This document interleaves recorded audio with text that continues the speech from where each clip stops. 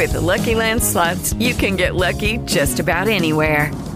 This is your captain speaking. We've got clear runway and the weather's fine, but we're just going to circle up here a while and get lucky. No, nothing like that. It's just these cash prizes add up quick. So I suggest you sit back, keep your tray table upright, and start getting lucky.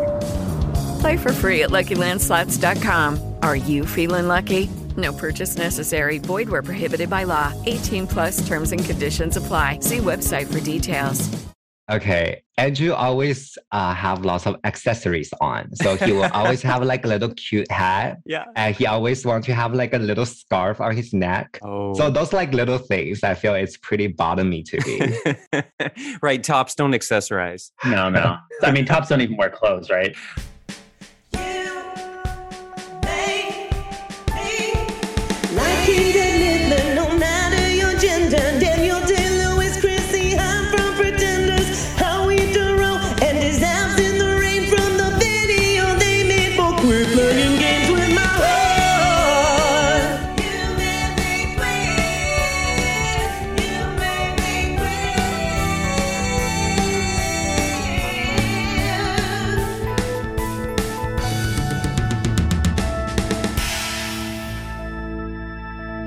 Hi, you've reached the office of Trevor Campbell and You Made Me Queer. Please hold.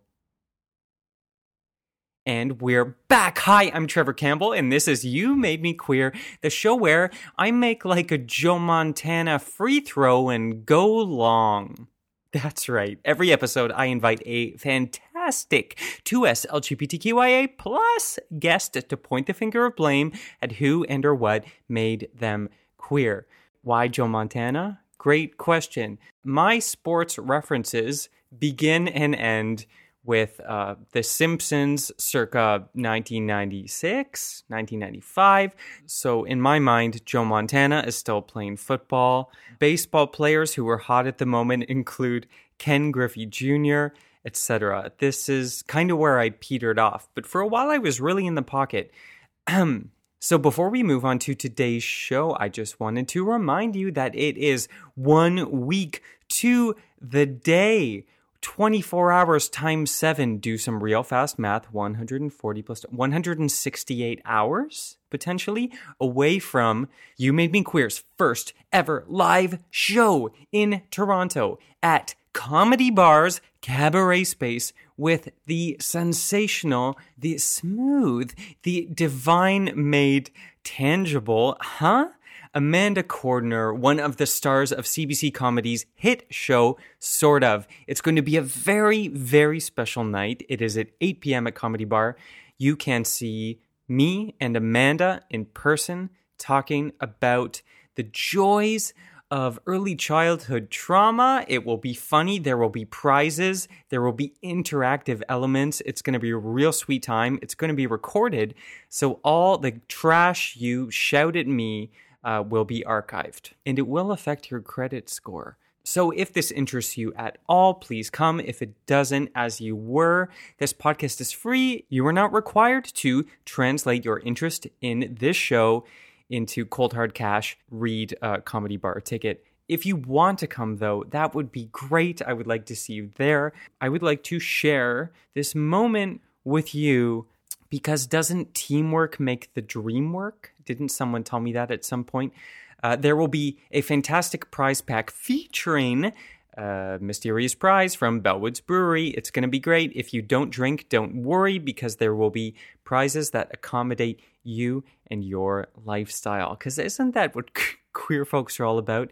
Alternative lifestyles, your lifestyle choices, and things like that. Anyway, you can buy these tickets if you go to comedybar.ca, click on shows, click on the Bloor Street location. That is where the show will be, not over in the Danforth. And then you can find tickets for the show, 8 p.m. Thursday, December 2nd. It's also a few weeks before my birthday. So I don't know. What am I getting at there? It's a way to honor my birth? Is that what I'm saying? It might be. I'll also accept money orders. Okay, thus ends my plug. I hope to see you there. But now let's move on to today's guests. That's right, I made it plural. My guests today are the duo known as Tokyo BTM. You may not know Tokyo BTM, but you may know Tokyo BTM, and if you do, you must be very excited right now. They are big queer monster YouTube vloggers based in Tokyo who are superstars, basically. They have about 50,000 subscribers, no big deal. Some of their videos have hundreds of thousands of views. I'm a big fan. Some of their video titles include, Is it hard to find friends in Japan? Japanese love hotels for cheap gays. Anything directed at a cheap gay really sends my antenna straight up into the sky. And finally, we went to a lesbian bar in Shinjuku Nichome, which is sort of the gay village of Tokyo. I've mentioned this on the show before. You might remember I lived in Tokyo for almost 4 years and really, really loved it. Living in Japan has a special place in my heart. So these dudes are really speaking to my proverbial choir. If you didn't live in Japan, if you don't know where or what Japan is, that's okay too. Today's episode will be a lot of fun. So let's pick apart their very brief YouTube bio. Tokyo BTM is composed of Mang and Andrew. That's right. Two gay boys. Boys has quotations around it, which I appreciate. Originally hailing from China and Canada, who have lived in Japan for a number of years. A number. Keep us guessing. Don't tell us everything. That's how identity theft happens. Join us as we introduce what gay life and culture is like in Tokyo for both foreigners and Japanese alike. That's what their YouTube channel says. That's what I just said to you. Why are we going around in circles? I feel like we've been here before. Andrew and Mang are a lot of fun. They are very popular. They are very funny.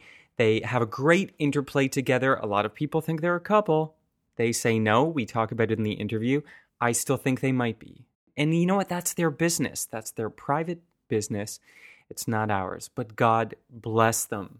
A few notes about this episode. Mang and Andrew were in Tokyo. I was in Toronto. We made the time zone work. I recorded this at 6:30 a.m., nice and fresh before I toddled off to work. So if I do anything that's not perfect and well executed, that's why. It's not my fault. It's the time. We also, as you can tell by Tokyo BTM, which stands for bottom, Andrew and Mang are both card-carrying bottoms of their own description. So we use stereotypical terms like top, bottom, masculine, feminine, blah, blah, blah. What do any of those even mean anymore? I don't know. But what we do is we lean into them because we know them, and sometimes we pick them apart. They mean different things to everyone. We're not being prescriptive. So please certainly bring your own definitions to the table. You do you. Tokyo BTM will do them. I'm turned on. How's everyone else doing? Also, in this conversation, I try and cite a news item involving Japan's Minister of Trade and high heel shoes. I bring it up, then I panic because I think I got it wrong. Then I say it was about glasses. This is not true. I conflated two news stories. I was actually right. So this was about a petition that was started by some women in Japan who said, we do not want to be forced to have a dress code at work or to wear high heels to work, etc., etc. And the Minister of Trade responded with this pithy observation, quote, "It is socially accepted as something that falls within the realm of being occupationally necessary and appropriate about high heel shoes at work." So, listen, it's an uphill climb sometimes no matter where you are. Japan also gives us hot springs where it's socially acceptable to get same-sex naked. So listen, not every hit is a home run, is what I'm getting at. But enough of my preamble. Let's jump right into this because this was a lot of fun. You may remember I've had a 2-guest show before with my queens, Michael Lamenda and Caden Douglas, guests/husbands/Californians. It is a lot of voices in your ear for a podcast. We're doing it again.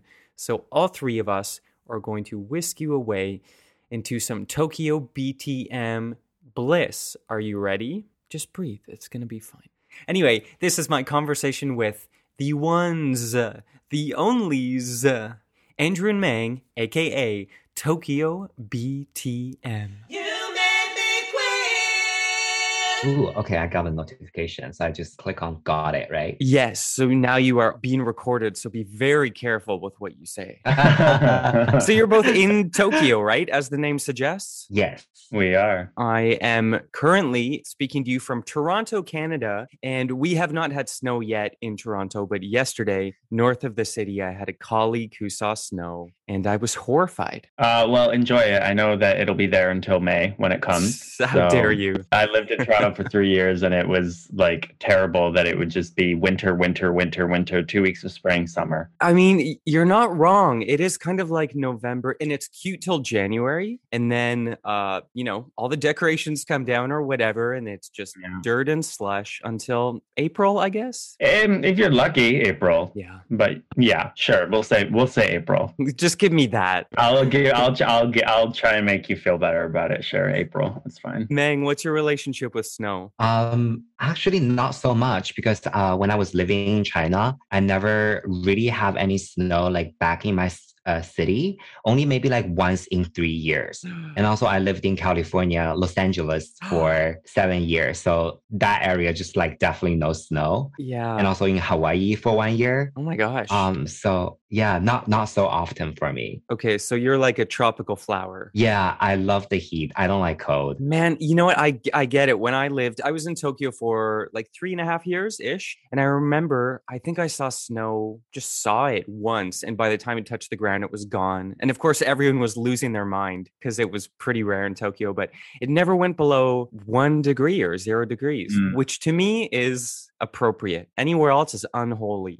Right. Yeah. I think the problem with Tokyo, though, is that because of that, their buildings the walls are very thin. Yes. Because they don't think they really need to build something to insulate against the cold because it doesn't get that cold in Tokyo, which is true to an extent, but yeah, sometimes it can get really cold inside, unfortunately. Yeah, I know, because a lot of the like heat tech and a lot of things you can wear because you have to wear your warm clothes the whole day, whereas in Canada, at least in Toronto in the winter, you wear 9 coats, and as soon as you get inside, you peel off everything, and then you're in a t-shirt or something. Yep, that's how Canadians like to roll. And that's probably like, I know almost nothing about science, but that's like your body's in a constant state of like, what temperature is it? Which is probably not good for your health. Yeah, there are things where I don't know where it was. Well, I guess sometimes they say this about Japan too, like when it gets really hot here and you go into department stores and it's freezing because they have the air cons on. I've read places that they say that can't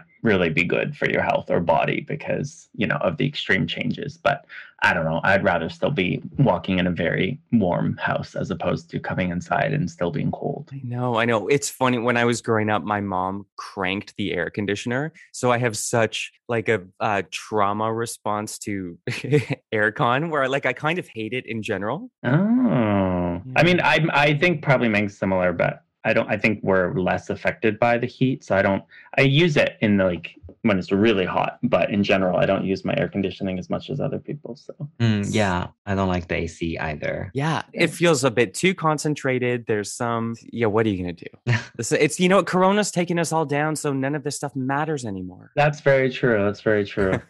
This is our last winter and our last summer. No, I have to be able to travel to Thailand one more time at least before Corona takes me. Yes. No, we're fine. We're fine.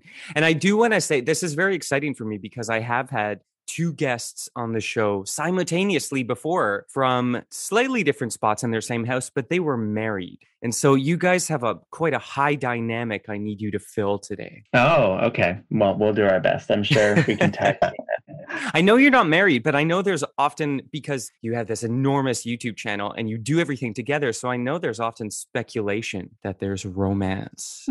I imagine some people want to see it. People ship us in the comments, I guess, occasionally. Not anymore. Oh, yeah? I guess that's true. Not anymore. At the start, it was more. That's true. Yeah, for this half a year, I haven't seen any. Really? So far, none. Maybe people have given up on it. You've had to make a few public statements about it, though, I've seen. I mean, apparently so, yeah. Yeah, I guess we're just being very bitchy to each other. So people just know that we are probably not dating. I was going to say that looks like a relationship. That's what I was going to say too. That looks much more like a relationship. Yeah, just like constant cutting remarks. I do remember some comments. Maybe it was a while ago. Someone coming in and wondering if we were a couple, and then our viewers were the ones responding, being like, "No, they're just friends." Yes, sick the fans on them. Yeah. But was there ever a flirty moment? Like, what's the origin story? How did you two meet in the first place? Meng, do you remember? Actually, we answered in one of our Q&A session. Mm-hmm. Both of us didn't remember at all. I still don't remember. Yeah, amazing. We met each other through a mutual friend. He also appeared on our channel. His name is Paris. So Andrew knew him like 10 years ago back then. And also he went back to Canada and also worked in London. I mean, Andrew. Mm-hmm. And during this period of time, he was away. I was, becoming very close to Paris. So Andrew was one of his best friends 10 years ago. And Andrew came back like pretty recently, or 4 or 5 years ago. Andrew, I don't remember. Was it 4 or 5? It's about 4, yeah. So then we just, start hanging out together. And we actually spent lots of time doing like D&D together. Oh, like Dungeons and Dragons role playing. Yeah. Yeah. So like each weekend we'll gather, or like once in a month, right? We'll spend like a very solid 6 hours together at Andrew's house. And Andrew will serve us tea and snacks. So it was very fun. Okay. Yeah. Then we became very, very close. Whoa. So really the origin story kind of is tabletop role-playing games. Yeah. I won't say that was the very beginning because we did went to several parties together. Do you remember? We definitely like went to some circuit party in Tokyo, like the Hilton one. Yeah. But I only saw him very briefly. Like I didn't know him very well. I was like, who's this new guy? And he definitely served like a bottom vibe and I just didn't click with him very well. Okay. Wait, like, so I don't need it. Don't steal away from my tops and this and that. So that's right. What is this vibe? Because I know, famously, okay, and correct me, because I call your channel Tokyo BTM. Right. That is correct. Good job. Should I be saying Tokyo Bottom? No. Okay. No, it should be Tokyo BTM. Okay, great. I feel very smart. You are. So obviously, you famously talk about being bottoms. So what is this bottom vibe? How do you sense it across the room? Okay. Andrew always have lots of accessories on. So he will always have like a little cute hat. Yeah. And he always wants to have like a little scarf on his neck. Oh. So those like little things, I feel it's pretty bottomy to me. Right. Tops don't accessorize. No.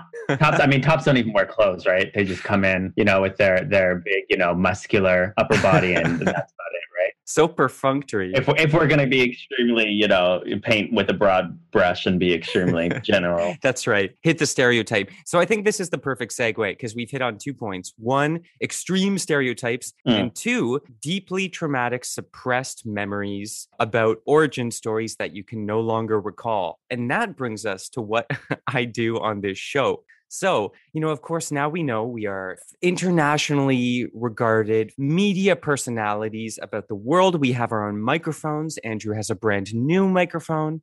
We can basically do anything we want. But when we were younger, of course, we had to depend on the people around us and what we heard. And at the time, we were hearing sort of whispers that things could make you queer. Sometimes you'd see on the news, if you listen to certain music, if you buy certain clothes, parents had to be careful that their children did not become big queer monsters. But unfortunately for us, we got it wrong. We sure did. We didn't listen, obviously. I know. We tried. But that's why I brought you here today, because now, as adults, we get a chance to look back and blame things because we are in a position of beautiful power. So that's why I've called you here today. Tokyo BTM, Andrew, and Meng. I really want to know, and my listeners want to know, who and or what made you queer? Ooh. Who wants to go first? Go for it, man. Yeah, go for it. Well, I feel like I'm stealing away your spotlight. Should I go first? There's enough spotlight for everyone. Okay. Yeah. Like actually, Andrew knows about it. I love the movie Batman and Robin. Whoa. 1997. Chris O'Donnell and George Clooney? No, that was the, Alicia Silverstone and also, who's the Batman over there? I don't even remember the Batman. I think it was George Clooney. Val Kilmer? Oh, hold on. Which one? I don't know. Which one was this? If it was Poison Ivy, that means that what's his name? Arnold Schwarzenegger was the other bad guy, right? Yes. Yeah, he was Mr. Freeze. Yes. Yeah. Mr. Freeze. Yeah, George Clooney. I was right. George Clooney was Batman. Yeah. And Chris O'Donnell was Robin. Chris O'Donnell, yeah. Yeah. I feel like that movie is just so sexual. Like, I love Poison Ivy. I love their armors as well. Like, you can see the dick shape.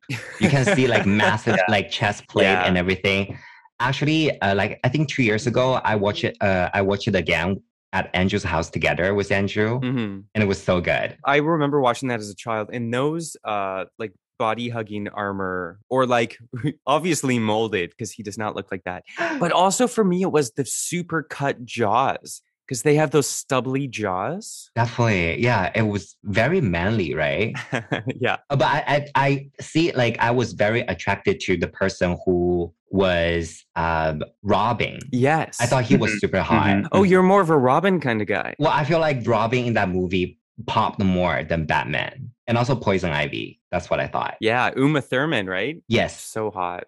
Interesting though. Okay, so Robin was the standout for you. Do you like a bit of a sidekick vibe? Meng likes his tops like that. Okay, like what? Like the Robins of tops. The Robins of tops. Like I don't think men likes correct me if I'm wrong, of course, Meng, but I don't think you really like the hyper masculine tops. Sometimes. Not to say that Robin's not masculine. I'm just saying like the Robin, a little bit of a step down from the Batman. Right. Maybe. I do like a more youthful kind of like energy. Oh. So like Batman is like too ultra male. Yeah. But I feel Robin is a little bit toned down, like kind of like a boyish character. So that's what I like about it. Right. Okay. Yeah. And I was really small. Yeah. So Batman has that big alpha energy, but Robin, from what I remember, is like a bit quippier, a bit funnier, sort of like the top next door, if we're going with that. Yeah. Yeah. Like that. Okay. Like a jock, right? Is that how you describe it? I don't know if Robin's a jock. Yeah, I don't know about that. Well, I mean, it's funny because they're all ripped as hell. But yeah, he's like the nerdy ripped one. He might be on the swim team, maybe. Yes, that's exactly it. Not on the football team. I see. He's on the swim team. Yeah. And also like even Alicia Silverstone's Batgirl was a really like, she was very sexy and she was like super cute in that film. Yeah. So I saw like, I wanted to be her. So I think it was kind of like also a gay awakening moment for me.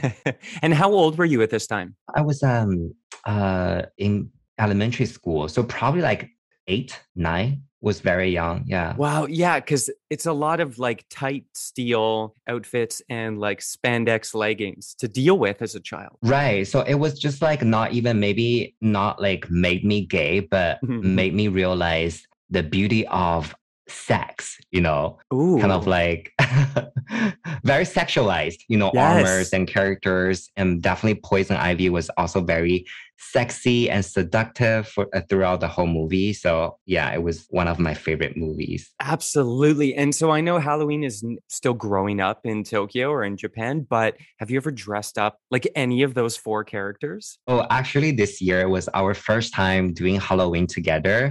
And I took it very seriously. We both were in drag. Oh. So we actually uploaded a video, I think 2 weeks ago, about our doing Halloween. And I was Poison Ivy. I finally fulfilled my childhood dream and become Poison Ivy. And did you feel as sexy as you imagined it being when you were a little kid? I did. Actually, I think I looked amazing. Yes. And also, I love the character. So it was very fun to like impersonate or like embody the seductive figure that I always wanted to be. Yeah. And did you run into any Robins that night in your Poison Ivy costume? I don't think so. I think we finished too early because we were eyeing like heels. So it was so painful. And we actually got a lot of attention in Shibuya, which is like the center for people gathering around and show off their, costumes or cosplays for Halloween.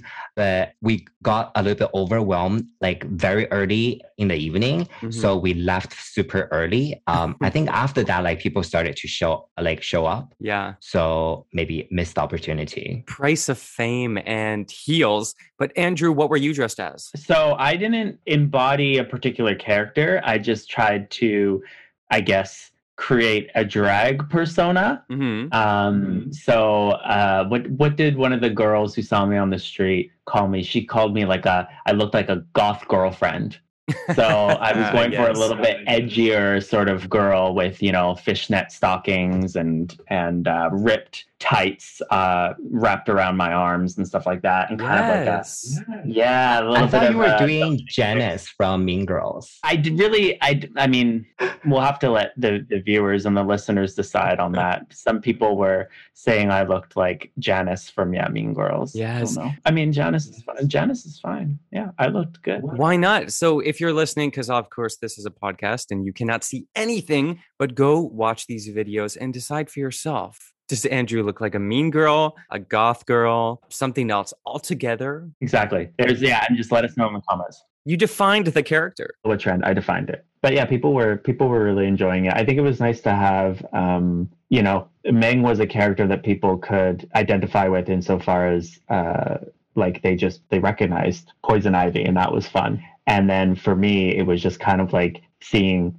how a gay boy dresses up as what he perceives, is a woman, you know what I mean? Which is full of stereotypes and all that stuff as well. So I think it was an interesting to have us both in different aspects, because I think if we were both doing the same thing, we wouldn't have such a contrast. Yes. Category is first time in heels. Exactly. Had you guys worn heels before? Not for that long, no. I've put them on and then walked around the living room once or twice and okay, but going out on concrete and asphalt and walking along for hours, it was my first time and I did not enjoy that. So yeah, sometimes if I wear the wrong sneakers, I'm like, oh, this is such a chore hobbling around. I cannot imagine anyone listening who wears high heels or any kind of tall shoe for that matter. We salute you. Fully. I was just the whole time I really felt simultaneously sorry for women and respecting them to a certain degree that I never even thought, these shoes, how the fuck are you doing? Are you doing that on a daily basis? I cannot imagine. So, I want to say I feel your pain, but I don't, because I only did it for 2 hours. So I really salute all of the people who wear heels. Yeah, totally. Right. You felt the pain past tense because you're not doing it now. But also Japan has a tricky relationship with heels, because just at the time when I was leaving, there was a big news story where I think the female workforce was like, hey, we don't want to wear heels to work. And I think the Minister of Trade was like, no, you have to wear heels. Gavel on the board, we're done. Oh, really? I actually never heard of that. And maybe it was glasses. They can't wear glasses. It was just about looking smoking hot in a stereotypical way. I feel even though Japan, there have lots of changes in law, but the social standard or the expectation from the people surround you can also be a restriction for how women should act or how women should, walk on the street. Basically in Japan, you see women always wear makeup all the time because the society, there's no rule on paper saying you have to wear makeup, but it's just what is the society standard for women. So they have those invisible rules apply to different genders, different sexuality, where it's quite different from the Western world, I think. One thing I also noticed when I was going into the office, my female coworkers would have a locker for their high heels. So they would come all dressed up in makeup and all that, as Meng was saying. And then they would have these really comfortable sneakers on. And then they would get to the office, and the juxtaposition between the two styles was always fascinating to see. And then, they would take them off and then put on the heels that they had stored in the locker and wear that for the rest of the day. So I always thought that was quite interesting. I mean, I do that too with my men's stuff as well. But I will wear sneakers on the train, and I have another pair of shoes in the office. I will just change into it when I have to talk to the clients. Oh, gotcha. Your nice shiny office shoes. Yes. I like that. Maybe I should get a pair of destination shoes. You can have sandals in certain places and, on the beach, and you can have your dance shoes, in a locker somewhere close to the club. That's a great idea. I should just position shoes throughout the city. And then as I go there, I can switch. Maybe I'll do that with full outfits. Anyway, we digress. You Made Me Queer will be right back. Hello, it is Ryan, and we could all use an extra bright spot in our day, couldn't we? Just to make up for things like sitting in traffic, doing the dishes, counting your steps, all the mundane stuff. That is why I'm such a big fan of Chumba Casino. Chumba Casino has all your favorite social casino-style games that you can play for free anytime, anywhere with daily bonuses. That should brighten your day a little. Actually, a lot. So sign up now at ChumbaCasino.com. That's ChumbaCasino.com. No purchase necessary. VGW Group. Void where prohibited by law. See terms and conditions. 18+. And now, back to more You Made Me Queer. You made me queer. So, Mang, we've heard about Batman and Robin. It was a very sexy, armor-clad time. And Andrew, what about you? I feel like there were so many ways, so many things that made me queer, but I guess two areas stand out to me at the moment. And one was a lot of the shows I was watching. So when I was younger, I was watching a lot of X-Men, which I think I think it's quite queer in a lot of its storytelling, but it is, I guess, not queer in its depiction as much as other things. But there are things like, if you think about it, like She-Ra. Do you remember She-Ra? Did you ever see the original She-Ra from the 80s? Yes, the original She-Ra cartoon. Was she the sister of He-Man? Yes. So it's interesting because I was always exposed, like I have a brother, so I was always exposed to the shows that were majorly for the guys, like He-Man, right, for the boys. And in the 80s, cartoons were really gender-coded. Totally gender-coded. But He-Man was boring as fuck, to be entirely honest. It was so boring. And I can't exactly remember how it worked, but I think like after He-Man, She-Ra would come on or something like that. And I was enamored with She-Ra. And if you look at like when she transforms, like all the colors and like the power and everything, it was much cooler than He-Man. And I remember always watching, thinking like She-Ra's transformation was fabulous, So looking back on that now, I think like, oh, I guess even back when I was younger, there were things going on that I was unaware of, Then after that, I started watching, Sailor Moon when I was older. I was going to say, talk about beautiful transformation sequences. Yeah, like why wasn't I watching Dragon Ball Z? Right. Right. I love Dragon Ball Z though.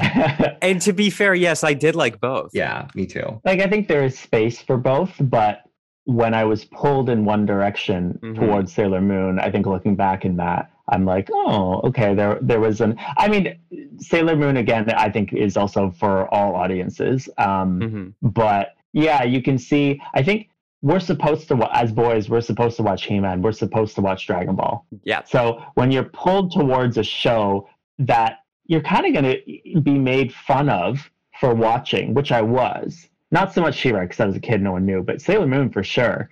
But even in that environment, you're still watching it. I think that says something. Yeah. And I think especially in the, 80s, 90s or whatever, as a child, you have very few ways to you're not really listening to music so much yet. So one of the big ways you identify with media, which is such a big part of your life potentially, is through, like the cartoons you stan, basically. Yeah. It's like how you find your group of friends or who you talk to, where kind of the first archetypes you start to model yourself off of. And so the ones you choose, I think, are very interesting. And I think a lot of the stories too for kids, X-Men, Sailor Moon, they're all these mild-mannered folks who have a secret identity that they can only reveal to certain people. Yeah. And then every now and then they get to become fabulous and be who they truly are and save the day. Like, what queer kid could not relate to that? Well, I don't know if you've ever heard about the story about Rogue from X-Men. Tell us. How okay, and now I have to preface this. I don't know if this is true. I don't know if this is just if this is just a coincidence, and people sort of read into it too much. But I find the legend, whatever it is, very interesting. Is that Rogue was invented in the 80s, right around the time that the HIV/AIDS crisis came about. And the story goes that her character and her powers and everything is a reflection of that and at that time. So that's why she can't touch anyone without gloves. Oh, because if she touches them in the story, if she touches them, they die, or she sucks their energy out. Yeah. Wow. And so she can't it's very much no glove, no love. Right.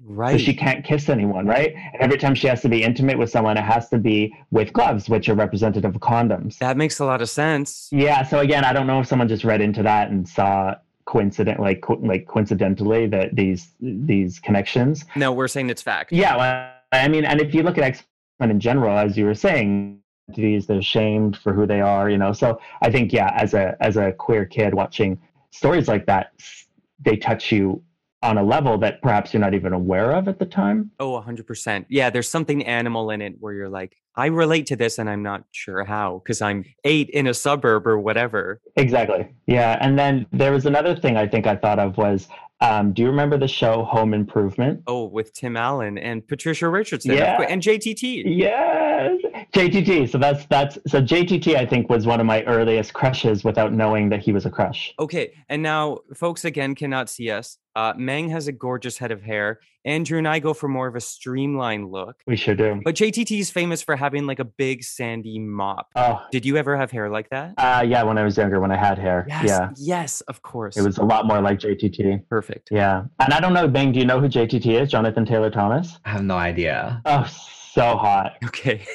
Talk us through. You have to show me next time. He was also the voice of Simba. Child Simba in The Lion King. Oh, really? Yeah. Okay. Yeah. That's cute. So Jonathan Taylor Thomas was every 8-year-old girl and boy and gay boy. Yeah. And gay boy fantasy.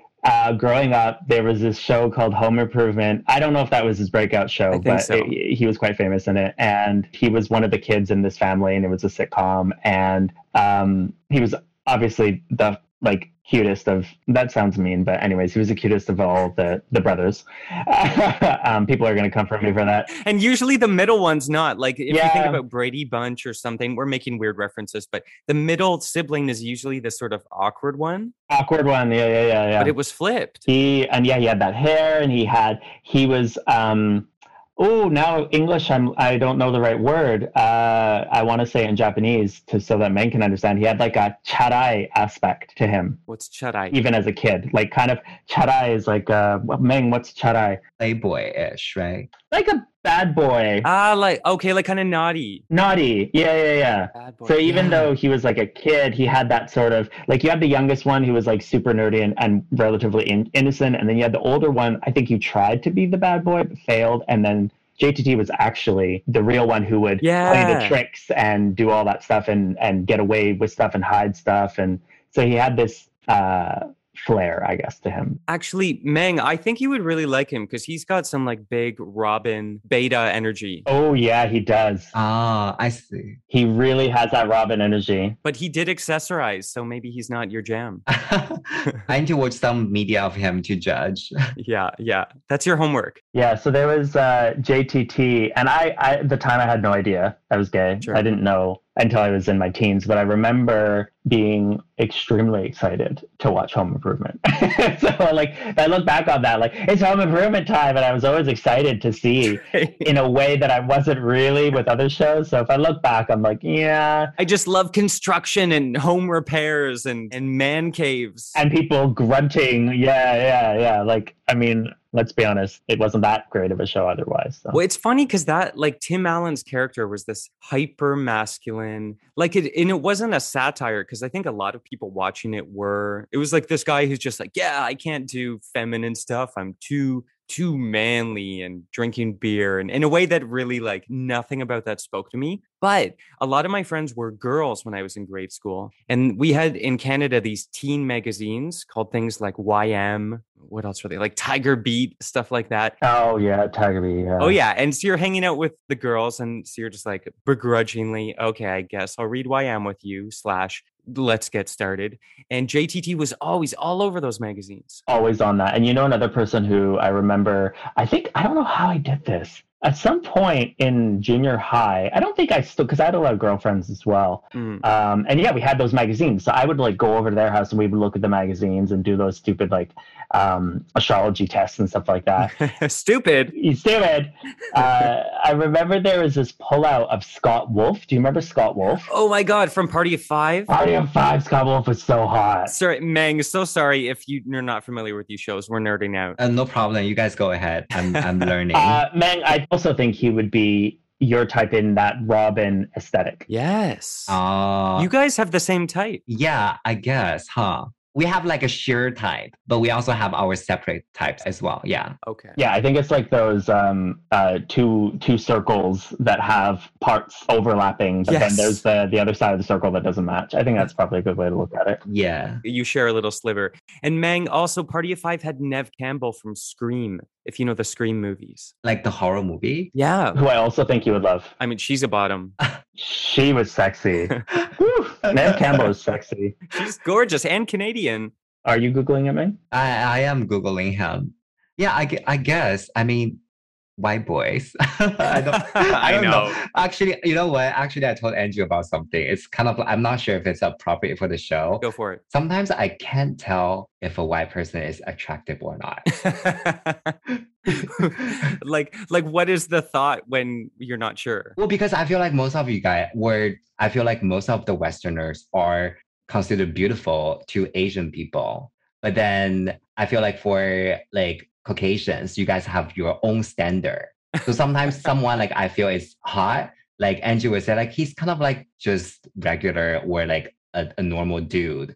And I was like, oh my, but he looks super hot. So yeah, Andrew, do you remember those like conversations I had with you? Yeah. He always wonders and then asks me like, well, what is the standard here that they're not meeting or something like that. And like, it's an interesting exercise for me because it actually allows me to look at my own unconscious bias and like our cultural biases in that way that I don't think of actively in that way. So Meng, you're like, I'm attracted to this person, but I want to know objectively, like, is he going to be considered hot at a universal level? Yeah, sometimes like you wonder, like, well, I don't want to be superficial, but where you compare, for example, like two artists. Oh, I see. Like you don't want to accidentally slum it and go with someone who's not up to your level of beauty. Well, it's not like that. It's just sometimes like me and Andrew is just chatting and we would say, oh my gosh, she looks super hot. But Andrew would be like, but she's kind of like just hot to like bring to your mom. Is that how you phrase it? Like, for example, like I would say,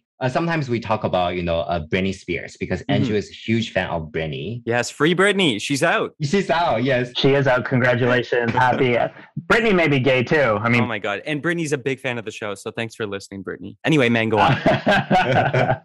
I mean, yeah, I love Britney too. But Britney was like the character Andrew always treat her as a goddess. But sometimes I can't tell is Anne Hathaway hotter or Britney hotter? Was Taylor Swift hotter or Britney hotter? That's what it is he'll bring up Taylor Swift and start comparing Taylor Swift to Britney. And that's when I go off and I'm like, absolutely not. You cannot. And he doesn't understand the difference between Britney and Taylor Swift. I'm not saying Taylor Swift is gorgeous in her own right, but it's a very different type of beauty. Listen, we're all horses in our own race. We all win first prize.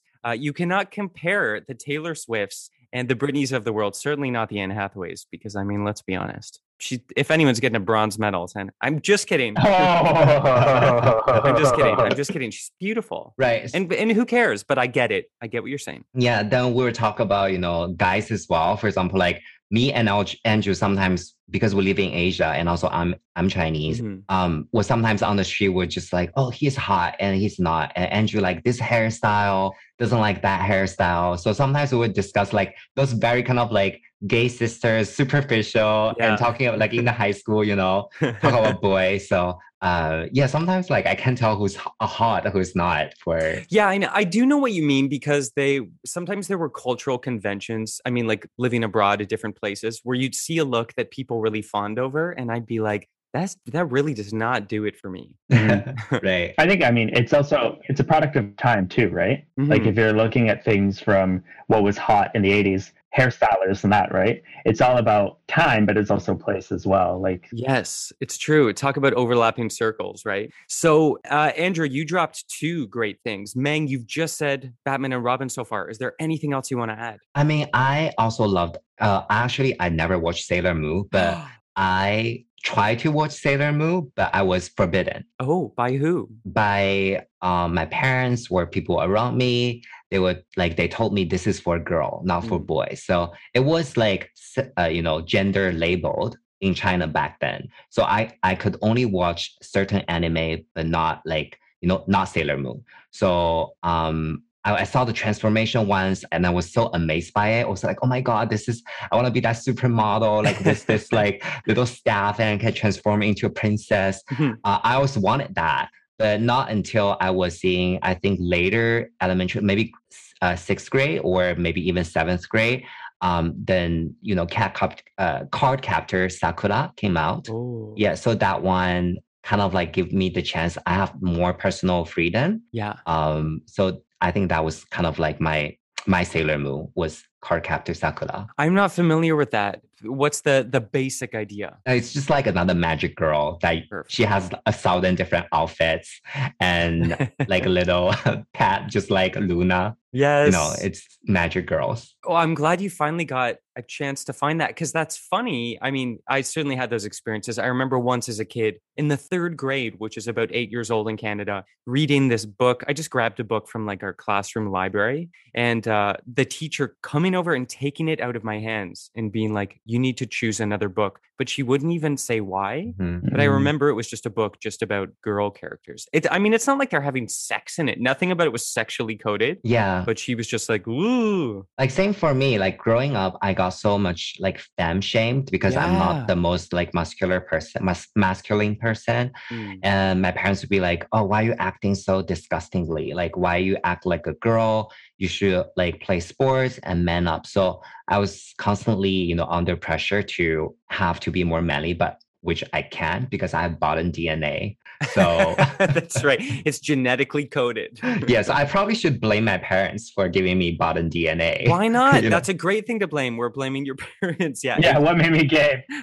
Yeah. Parents. Science. Oh my God. Yeah. I mean, that's funny. Hey, kids know who they are. When you get out of the way, they will be themselves. And like, what could be more beautiful than that? Or on the other hand, what can cause more trauma than constantly denying kids things and not explaining why? Yeah. I mean, my parents lived in a very different generation. And also they probably wanted to protect me. If I act very girly, I probably get bullied in school or being misunderstood by the people. So I don't really, blame them, but I do feel like I'm not enough. And also me and Andrew constantly sharing that how we are not comfortable, like show our, feminine sides. Even like trying drag was kind of like a very, it wasn't difficult, but like we always wanted to do, but we were a little bit afraid. Andrew, how do you describe it? Yeah, or hesitant. Hesitant, yeah.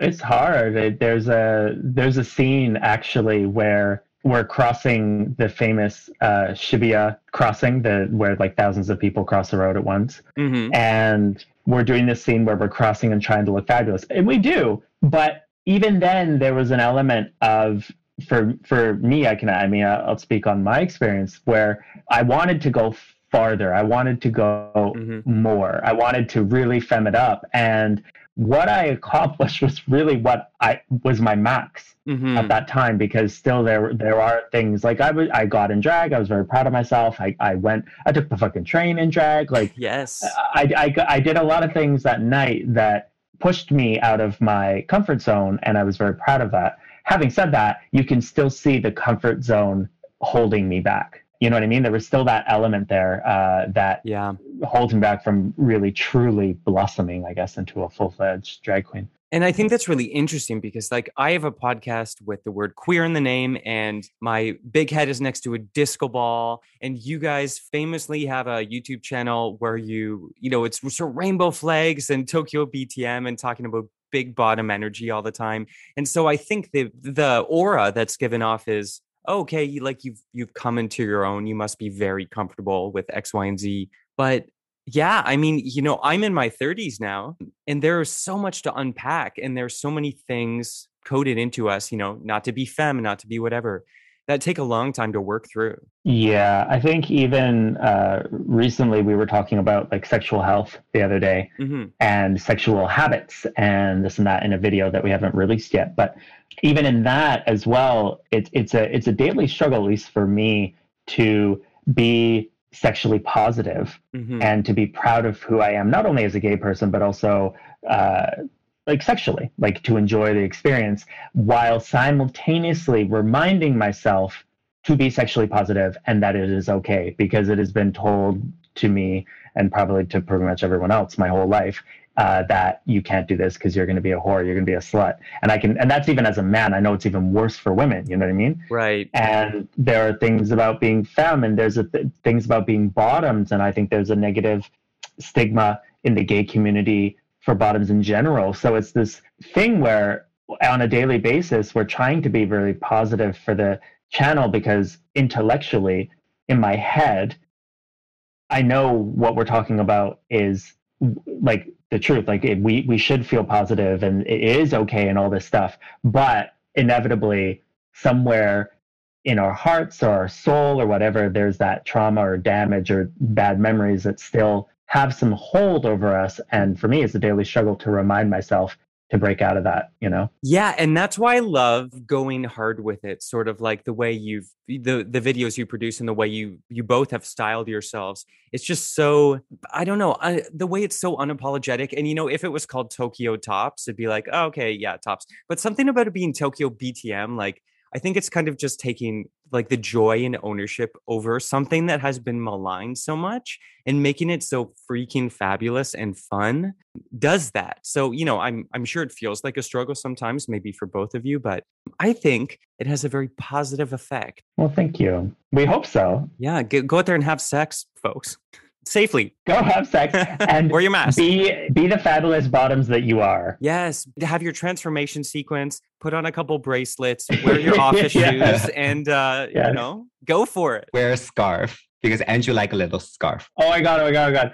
Have you ever seen the Iron Man transformation to Sailor Moon music and style? Wait, Iron Man becomes Sailor Moon? Yeah, so you know how Iron Man in like the Marvel movies does it really like hyper masculine, sort of all his armor flies on, like collects on him and he looks like super badass and super alpha? Yeah. Someone made a fan version of what it would actually look like if he were transforming like Sailor Moon. And it is everything. Oh my God, it's like both of you getting ready for Halloween. That's exactly what it is. That's like us getting ready for a date, essentially. So I want to talk to you so much more. I wish that I could, but our time is running out. So before we move on to our Tokyo goodbyes, Toronto goodbyes, do you want to play a game? Yes. Sure. Great. Okay. So this game is called Queer, Queerer, Queerest. Queerer, queerest. Okay. I'm going to give you three things. You need to put them in order from least queer to most queer and tell me why. Okay. Because we're doing this with two people, I'm going to list the things you think in your head of your order, and then we're going to compare. Okay, so think about it first and then hold. Okay. Yes. Okay, thing number one, the Milky mascot girl. You know Milky Candies, the little girl? The redheaded girl. Is she redheaded? She's got like sort of brown hair. She wears those, she kind of looks like the robot from a Squid Game. Yeah. She's always licking her lips. Oh. Yeah. You got her. Thing number two, performative public announcements. For example, in Tokyo, famously, that time recently, a train was late by like a second, and someone made a public performative announcement to be like, oh, well, we're so sorry. It's so humiliating. Or, you know, like that coworker who's like, attention, everyone. I'm not eating dairy this week, so please don't offer me anything with dairy. Like, it's just kind of a bit, it's TMI. Okay. Thing number three. So this is both the thing and the procedure, but the way you put icing on a Mont Blanc. Oh my God. Oh, what does a Mont Blanc look like? Oh, yeah. Okay. Those things with like, it's like a little lacy chestnut ice cream or a cake rather. I put up Mont Blanc and a mountain came up. Amazing. Also famously a mountain. Must be spelling it wrong. Okay, let's go to the dessert. I see. Yes. So it's like this constant back and forth motion with that icing going. It's way too much icing, just drenched. Okay, so to recap, Milky mascot girl, performative public announcements like the train being a second late, and the procedure of putting icing on a Mont Blanc cake, least queer to most queer, and why. Okay, let me think. Tell me when you're ready. I think I'm ready. Okay, Mang, least queer. The the procedure of putting ice on Mont Blanc cake because I don't get it why it's queer. Okay. Nothing about that reads as queer to you in any way. Not at all. Okay, it's not ringing your bell. It doesn't ring a bell. No. Okay, perfect. Andrew, what about you? What's least queer? Hello. So we had Andrew's taking this very seriously. I think it's the Milky Girl. Oh, okay. I noticed that so much. But the thought that came to mind was because she's basic. That's right. She's thirsty, but she's basic. But that's all gay. Oh, did you say, but that's all gays? Thirsty and basic. Provocative. That's interesting. This is food for thought. That's my YouTube channel, Thirsty and Basic. Yeah. Okay, so I'll accept it though. So let's move on to queerer. Back to Meng. Performative public announcement. Okay. Yeah, I feel like this one, I get it how gay it is because I feel like I love to use lots of meme in my video editing. Okay. I feel like a lot of the memes are those kind of like performative public announcement. Yeah. Yeah, like in lots of TV shows where like what's the TV? Like The Office, where like those things, right? Like be like, yes, it's extra. Yeah, very like extra, like unnecessary. I feel that's kind of so I think it's middle gay, but like so it comes to my number one choice is Milky Mascot Girl. I feel that one's like super gay. Why? I don't know. It just looks super gay. Like it just, like she's licking something. She's like, it's yummy kind of face. Like, and she's trying to act cute and innocent. So like, it kind of like, I'm looking at myself, I feel like when I look at the Milky Mascot Girl. Oh, you see yourself. I see myself. Okay. So that's my order. You do dress kind of like her. No, I don't. What is she dressing? I don't know. It's like she's a little doily around her neck. Well, actually, I'm a very like, there's a word in Japanese. It's called like Adidas guy. Oh, yeah. Like Adidas, right? Like the brand. So how is she like that? No, I think that he was saying he's like that. He's like that. That's why he's not like. That's why he's not like her because he's always wearing it. Yeah, I'm not like her. Oh, I see. There are no doilies on your little Adidas tracksuit. No, there's no. Okay, not yet. Anyway, okay, I got it. Great. Okay, so Meng has spilled it all. Back to Andrew. Yeah. Okay. So I think the middle one. This is a hard one. I think is the Mont Blanc, and that the reason I say it's hard is because it seems like every picture is different I'm looking at here. And you have some things that are very stringy. And I think that that's not very gay. It's not very gay to go like stringy in that way. So is the queer version like just a thick glob? Yes. Okay. So I'm looking at this right thing, the Mont Blanc log. And It's like the gayest thing I've ever seen. It's like fucking piping on that icing thick because the gays like it thick. Yes. In every sense of the word. So if it's more of the stringy type Mont Blancs, I'm not really feeling the queerness. Okay. But once I look at that thick piping, I think it's mid-range gay. Okay, so it's all in the piping. You got to have a thick nozzle. You heard it from Andrew. Yes. So then moving to queerist. Is the performative announcements. And I think similar to Meng, but also a little bit different from Meng, is I think Meng's explanation is talking about like Mimi and sort of like extra and over the top and kind of like empty and I'm reading it to it, but like empty and kind of like not much more than that. Okay. And I look at that as well as the performative aspect is the I'm sorry, but I'm not sorry. Yes, I see what you're saying here. It's very fake. So I find performative, all of that stuff, all of it's very fake. It's very Mean Girls, right? It's very like, oh my God, you just look so good. And then they walk away and I hate it. It's ugly, Right. And I think that that's very, very gay. It's like attention whore. Like always seeking for attention, right? Like I want to be the center of the universe. Like I am craving for attention. That's the vibe I'm getting. Yeah. Yes, that train spokesperson was not actually sorry. They just wanted a moment to step up on a soapbox and peacock for a bit. Yeah. She's not. She doesn't give a shit. She does not care.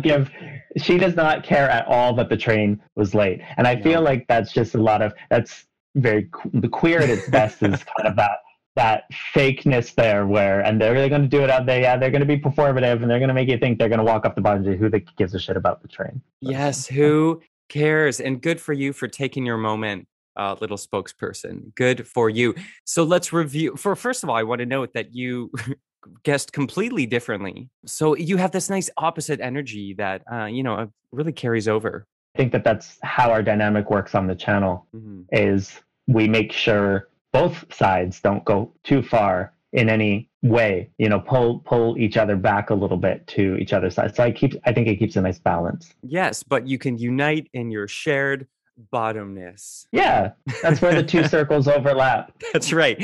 Right at the butt. Yep. So let me just check the marks. Okay, check. Congratulations, you both got 100%, even though you guessed differently. And I do want to let you know that means you are, in fact, queer people. So congratulations. Oh, yay. Great. The results are in. I learned something today. I know. The blood test results are back. It was genetically coded. Yeah, correct. Bottom DNA. Yeah, bottom DNA. Before I let you go, is there anything you both want to plug? Man, go for it. He's the plugger. Shame. So we have a YouTube channel called Tokyo BTM where we share our gay life in Tokyo. So if you're interested, definitely follow our channel and follow us on Instagram. Yes, do that. Follow them now. They have more than 41,000 subscribers. No big deal. And the videos, even if you've never been to Japan, even if you are not a professed bottom, there are a lot of things you can find and enjoy in these videos. There's all sorts of stuff, and it's a lot of fun. And you get to see the people you've been listening to, and you can see if you pictured them the way they actually look. Yay. Okay. Yeah, that's fair. You didn't have to say anything back. So I want to thank you so much, because I was very, as you could probably hear, tired, but also very queer when this conversation started. And talking to you, big old bottoms, has made me queerer than ever. Well, next time you come to Japan, you'll have to stop by and we'll see how queer you can get. Shame. Booking that Air Canada ticket now, boo. Okay, you guys take care of yourselves. All right, you too. Thanks for inviting us. Thank you very much for your time. Thanks so much. Queer.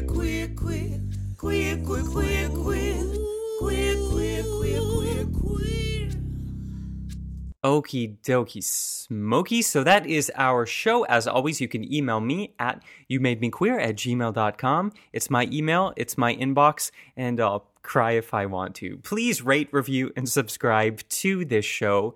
Your subscriptions, ratings, and reviews are like little pellets that come from that little hamster food dispenser.